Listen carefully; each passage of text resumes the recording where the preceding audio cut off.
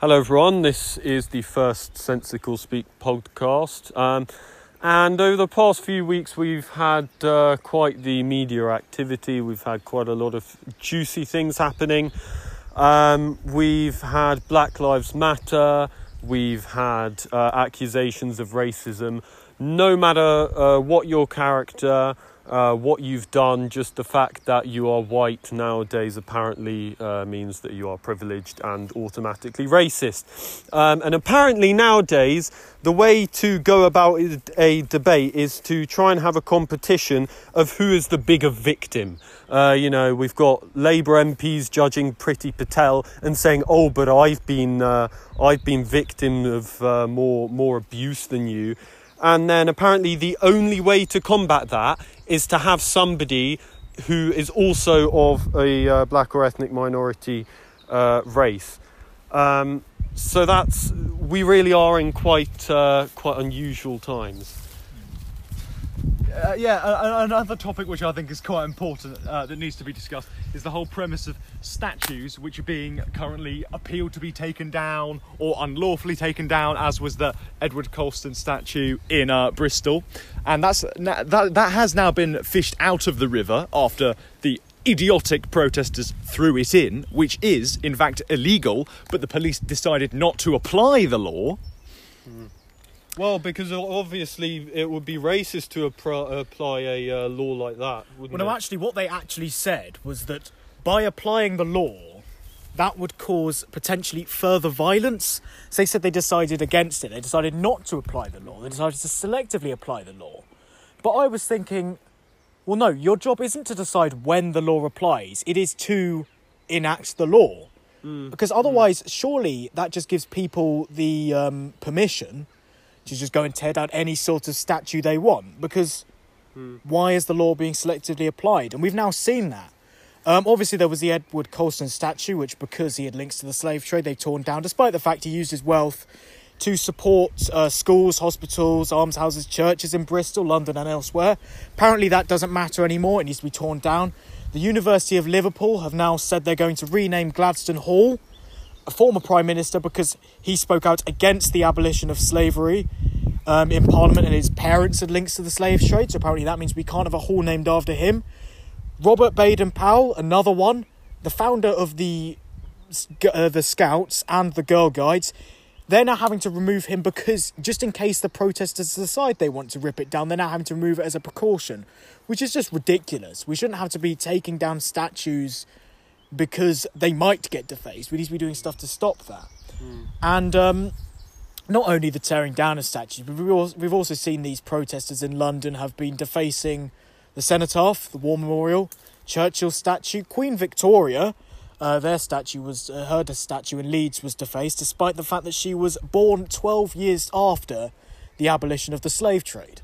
Yeah. So it's all just going a bit ridiculous. Well, I think the whole premise of defacing statues, etc., including wartime hero Winston Churchill, it just all represents how people are now trying to escape a history which is completely unescapable. We cannot run away from the fact that the slave trade existed and is now considered unacceptable. But historically, the slave trade at the time wasn't considered as unacceptable. We now have the power of hindsight to look back on the slave trade and understand the fact that it was in fact racist. But people who were involved in the slave trade at the time cannot be held accountable for their actions because society wasn't aware that that was unacceptable at that point. Therefore, people like Edward Colston, who also used their wealth to do good things, shouldn't have their statues torn down, because it's just completely unrealistic, because they weren't entirely bad people. They were just involved in bad concepts which society accepts.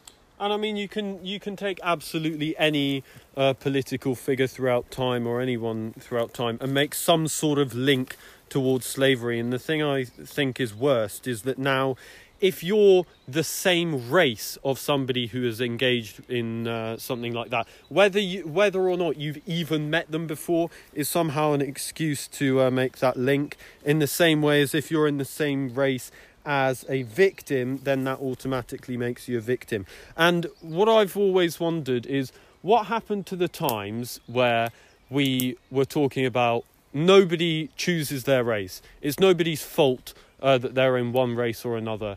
And it seems that these people are actually just using racism and the idea of slavery and all of this thing as an excuse to fuel their own prejudices. And it's very difficult to argue against without provoking people. And it's unbelievable when you look at our politicians in the UK, it's unbelievable how weak they're being in comparison to people like Trump, where as soon as they're asked, what do you think about renaming military establishments? He said straight away, we're not even going to consider doing that. But our politicians in the UK simply can't deal with the sort of twit storm that they're inevitably going to receive if they say something like that.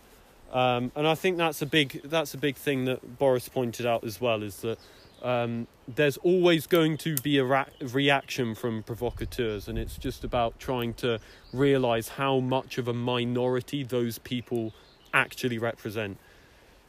I think another thing that is important is remembering how far we've actually come. Because if you think about even sort of maybe 30, 20 years ago, racist, sexist, homophobic views were commonplace. And pretty much any historical figure, you can most likely link them to some sort of racist, sexist or homophobic views. So do we now have to remove the statues of anyone, any historical figure, because they might have had those views? Or do we keep them up as a symbol of how far we've come? And with them removing Little Britain and Come Fly With Me from Netflix and the BBC, it's the same thing, isn't it? Little Britain didn't make fun of people. Well, it made fun of everyone for a start. It made fun of people who had racist views. If you think about, I can't remember the name, but that woman who spat out whatever she ate when hearing it was made by an ethnic minority, or Ian Foote from Come Fly With Me, who was a racist. He was made fun of for being a racist. It wasn't the people he was interviewing that were the ones being made fun of. And the thing is, with shows like Little Britain and going back a lot further with things like Fawlty Towers, is the point in them isn't that they are racist. The point isn't that they cross sort of social boundaries that have been set. The point is that they're funny, and sometimes you can aid the humour with sort of pushing those boundaries. And Seth MacFarlane, who's the creator of Family Guy, made a good point, is that we all know that Family Guy has been criticised for being racist a lot. But what he said is, I think, something that's very, very reasonable, which is that we use racist humour, but not just for the sake of being racist. It still actually has to be funny. And I think part of it is that these social justice warriors have created a demand for humour which is purely racist. And you see that, and I was beginning to think Netflix was opening up to that kind of thing with, you know, when you've got Jimmy Carr and Ricky Gervais just talking about things that are rude or offensive just for the sake of being offensive, not because they're funny, but just because they're going to have, they know they're going to have some sort of reaction. And so to be honest, I miss the days where humour was a lot less limited. And if it's less limited, this is what people don't realise. If humour is less limited, it's not like people are all of a sudden going to be saying all of these racist things, because in general people aren't that racist. The vast majority of offensive humour that we see is as a response to a demand for racist humour, and you only create that demand once it's restricted. So yeah, well, I mean, I think that's very fair to say, because the whole this might just be my opinion, but I think as a whole, the whole concept of kind of jokes and humour should be based around kind of pushing boundaries and sometimes you know pushing the boundaries and going beyond what people, you know, to get that kind of shock factor which actually amuses people, because and not everyone's going to find a joke funny, but it's like it depends on an individual's taste as well, because saying, oh, it's not a joke unless I laugh, because there are some overly sensitive people who would get offended by some joke content. It's similar to saying, well, that's not music because I don't like it. to a certain genre of music. So, for example, if elderly people don't like rap music, for example, they don't say that it's not music. They still accept the fact that it is music, but which is similar. Just shit music. Which is similar to the fact that humour should be accepted as something which is boundary pushing, and some people might not support that, and that's okay. But we shouldn't be limited by a few people who disagree with kind of humour which has some shock factor to it. Do you remember when we used to be taught sticks and stones may break my bones, but words may never hurt me? And that's been, I think, completely reversed now. Yeah. Sticks and stones will break my bones, and words will always hurt me, so silence the people who dare to say them. Yeah, the idea of a joke that pushes boundaries is not to harm people, because it is just there to be amusing. There isn't any harm that comes about from it. And actually, I think that going back to the kind of idea of toppling statues where this whole conversation has started, I think everyone can see there are some real issues in the world.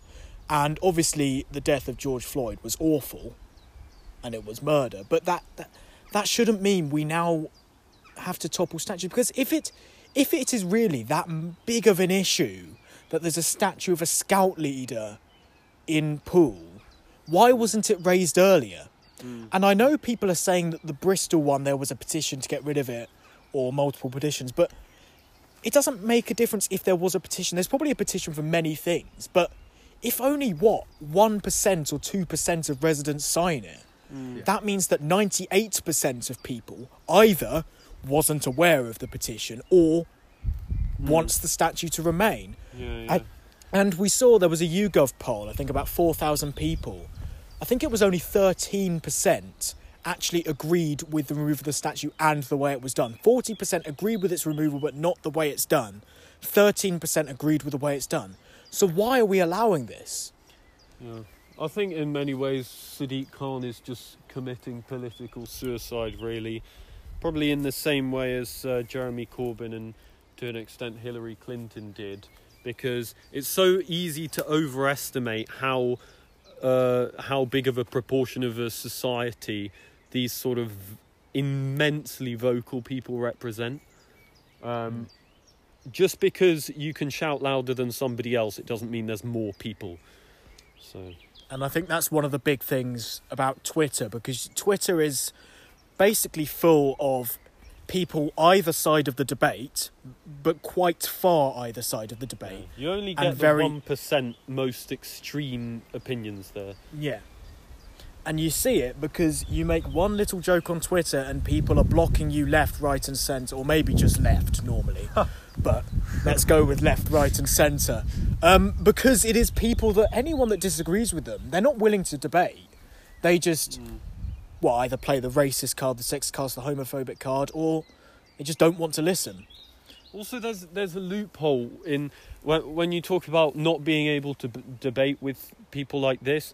It's almost as if the race that you are confirms or sort of opposes the validity of your point. It's like, since when is that the case? Since when does being white make you wrong? It's just like whatever you say to a violent protester as a white person, their response is just going to be, well, you would say that as a white privileged prick, you know.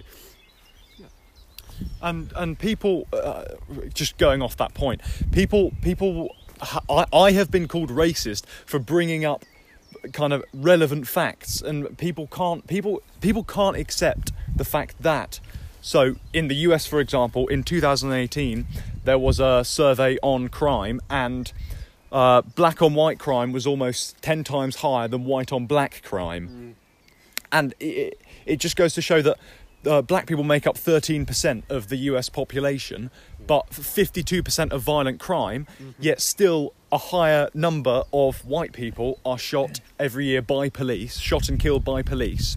But Black Lives Matter as a movement isn't there for anyone except when it's a white on black police shooting, and they have the ability to blame something on racism, I feel. So, for example, for example, when George Floyd was killed, Derek Chauvin, don't know how to pronounce his surname, the man who killed him, knew him personally because they worked in a nightclub together. Now, I'm not saying that doesn't mean the murder, because I completely support people in saying that he shouldn't have been killed and he didn't deserve to be killed.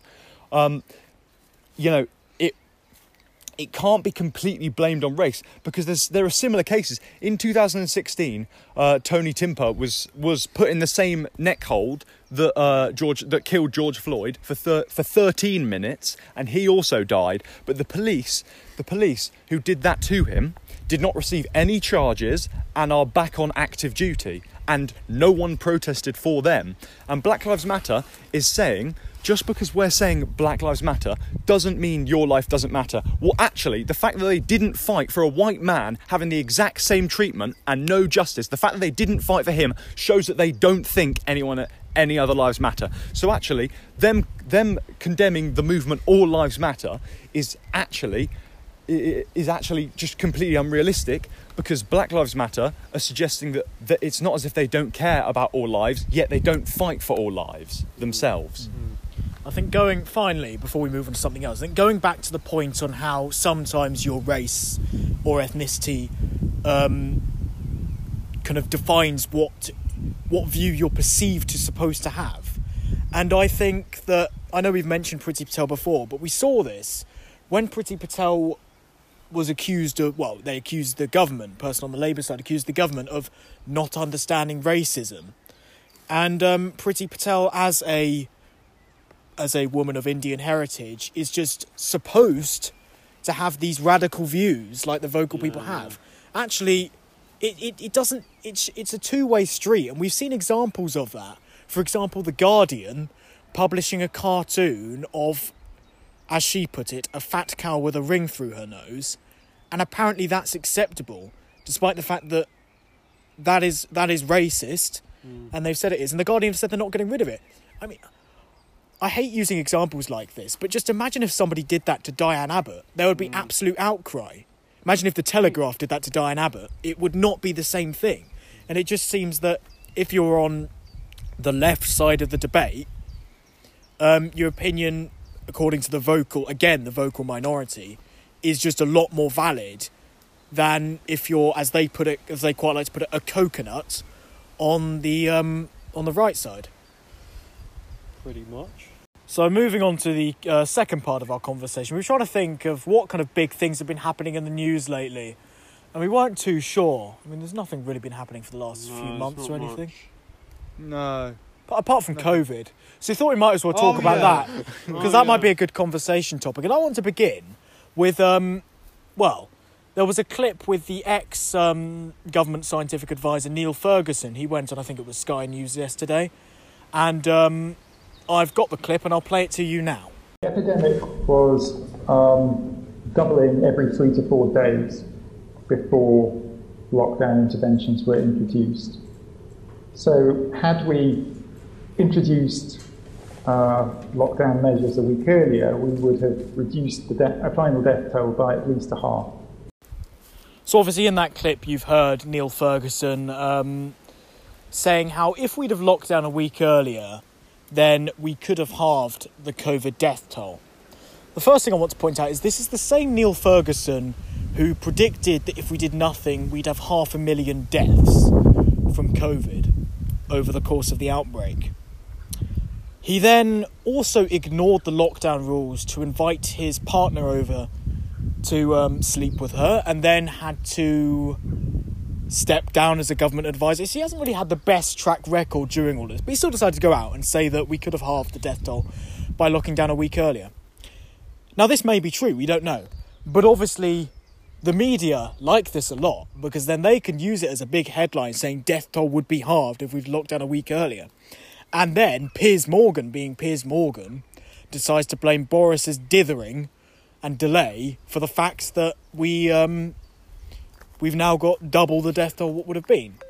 Now, actually, I know this isn't a week, we locked down on the 23rd, but 10 days before that, this was the sage advice. I'm reading word for word. Sage was unanimous that measures seeking to completely suppress spread of COVID-19 will cause a second peak. Sage advises that it is a near certainty that countries such as China, where heavy suppression is underway, will experience a second peak once measures are relaxed. So just imagine, press conference on the 13th of May. Boris comes out with the two scientific advisors and he says, from today we're locking down. First question, Laura Koonsberg from the BBC. And is this backed up by the scientific evidence? He goes, no, it's not. The scientists said it will cause a second peak, but I've decided we should lock down anyway. That would be awful. Everybody would say that's ridiculous, and rightly so, if he's ignoring the scientific advice. So actually, with hindsight, you can quite easily say that we should have locked down earlier, and that was a mistake. There have been mistakes made, but it doesn't help. The question needs to be about what we're doing now, because they've made the decision with the scientific advice they've had at the time, and there's nothing that can be done about previous decisions. We need to be working on actually what's happening now. The thing is, you can come up with anything and say that if we did this earlier, if we did that earlier, using the information that we now have that we didn't at the time, you can suggest a whole selection of alternative routes that could have been taken, but it's not as if any of this information was completely accessible to us at the time, because we're obviously in a better position now that we know the outcome. You've got to remember this is a disease that, if it existed, we didn't know about it before about November or December in China last year, and there was quite a lot of, I want to say, cover-up with the fact that on January the 14th, the World Health Organization said that Chinese authorities had found that there can be no human-to-human transmission of the virus. Now, that doesn't really help the other countries that need to prepare for it, does it? Oh, exactly. It's misinformation like that which actually led to the current situation which we're in, but which people are still blaming on our Prime Minister, as opposed to it not being contained within China not being more vocal about it, especially to the World Health Organization, because it never would have been a problem if global transport continued and China had shut itself down initially. Coronavirus would have been much less of a problem. So it can't be exclusively blamed on the UK as a country or Boris Johnson himself. And I think another thing is international comparisons seem to be something that those on the left or those on the Labour side quite enjoy doing at the moment. And that is because the UK does have the second highest official death toll in the world. So they use that as a line to attack Boris, saying it's the worst response, blah, blah, blah, blah. There's a lot of things you have to take into account. Things like population density. For a start, we have one of the highest population densities in Europe, in the world, of countries that have had large outbreaks. You've also got to take into account countries not reporting care home deaths, and only reporting deaths in hospital, like we did at the start. And then also countries that aren't very up to date or have changed their reporting method, like Spain have changed the reporting method. They're now reporting single-digit numbers of deaths per day, normally 1, 2, or even 0. And the death toll has actually gone down because they changed the method of recording it. So there's no point making international comparisons till you do have the full data. I mean, at the current situation, if somebody who has coronavirus gets hit by a bus, that's registered as a coronavirus death. And quite frankly, I think it's completely stupid more than anything else to try and go through a pandemic with that kind of measurement technique, because you're not getting the number of deaths of people who have died of COVID. You're getting the people who have died with COVID. Or suspected COVID. Yeah, exactly. And, we've seen there are countries like Russia. Russia, I believe, are only reporting deaths if it is confirmed COVID and there are no underlying health conditions. So they can actually confirm it was COVID. And there is just no perfect way to measure it. Because if you use that method, you will get a lower death toll than what you would have had, than the actual kind of excess deaths for what you would have had at that time, because there will be people that COVID has really sped up. Unfortunately, the death process, that's a really not very nice way of putting it. But But yeah, there's just no perfect way to record it. And I think that the left and the Labour side love to use these sort of attack lines, like highest death rate in the world, highest death toll in the world, worst response, we didn't do this, we didn't do that. Why don't we all work together and actually look to solve it? Well, I think that's perfectly reasonable. But also the other issue is it's the same people who are complaining about the response to coronavirus who are going out and protesting. And ignoring social distancing rules or going to the beach, etc. People have no right to complain about a coronavirus response if they are not themselves doing everything they can to obey government advice and listen to what Boris is essentially saying. Because otherwise it will create a second peak inevitably, because people aren't obeying government rules and have no right to complain because they're not obeying them themselves. I think we've seen hypocrisy on both sides, really. When you look at, obviously, VE Day and people going to VE Day, there were some sort of crowds in the speech. Those were mainly spoken about badly by those on the left side of the debate. The right side were either supportive or quiet, generally. People going to the beaches, there was just generally moaning from everywhere, but also people saying it's not that bad. But then you get to the Black Lives Matter protests, and it is those on the left side of the debate that are attending it, and those on the right who are saying it's silly. I mean, you've got, hypocrisy on both sides, really, where some things are okay, some things... It doesn't matter it shouldn't matter what the actual purpose of going... Some people are saying, yeah, but it's more important to go on a protest than to go to the beach. Well, yes, it's probably for a better cause, yes. But it doesn't make a difference. COVID doesn't care whether you're at the beach or on a protest. If anything, it's going to spread easier through a protest. Yeah, much easier. But also, I think the media have done a pretty terrible job so far in reporting hypocrisy, in that they will report some hypocrisy when it's convenient to them and completely ignore it in other scenarios. So we all heard about the stupid Dominic Cummings stuff, where the media were basically hungry for headlines, overestimating really how much I think people cared, to be honest with you, about Dominic Cummings. The thing is, with scenarios like that, first of all, I think there's reasonable... Well, first of all, the guidelines were quite vague, and so it's not too difficult to find a way around it in which it can be interpreted as following the guidelines. But also, you've got... what was I going to say? Well, back to the Dominic Cummings thing. I think he actually... It was unprecedented. I mean, that is a word that has been used way too much during this whole outbreak. I think if you had a chart for the amount of times the word unprecedented has been used, there would be not very much, and then there would be exponential growth of that during this outbreak. But back to my point, he did a press conference. That is never seen from an advisor, from a special advisor, political advisor to the Prime Minister. He did a press conference. He answered questions and he explained his reasons for it. He went up for childcare because if both him and his wife became incapacitated with COVID, then they'd have no childcare.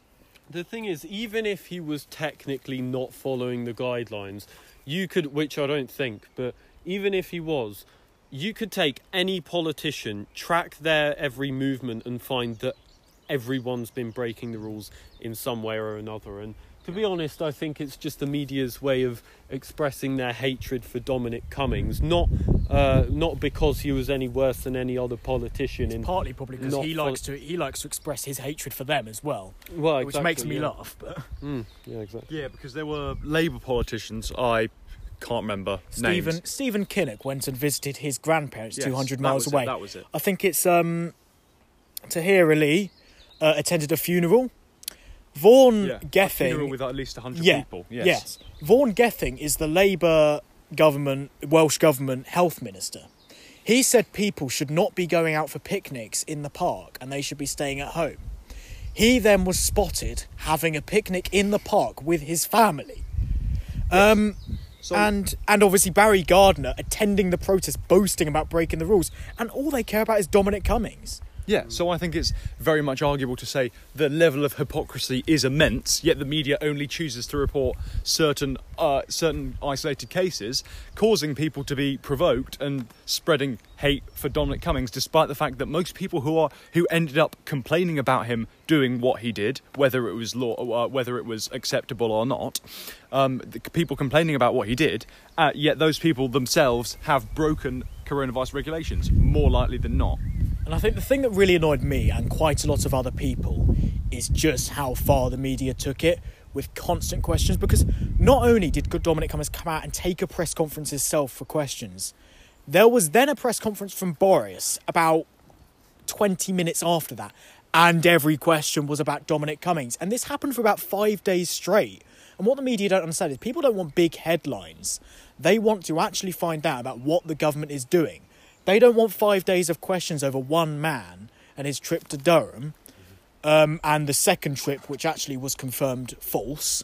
But obviously they don't report on that. They just report on the false story at first and not that it's been confirmed false. But anyway, they don't care about one man's trip to Durham. They care about schools going back, shops reopening.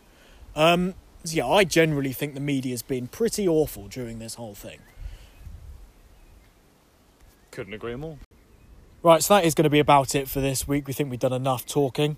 If you've got this far, congratulations. Goodbye. And yeah, we're going to try and do these kind of once a week, hopefully. We might get some sort of regular release, but to be honest with us three, that's quite unlikely because we'll just forget.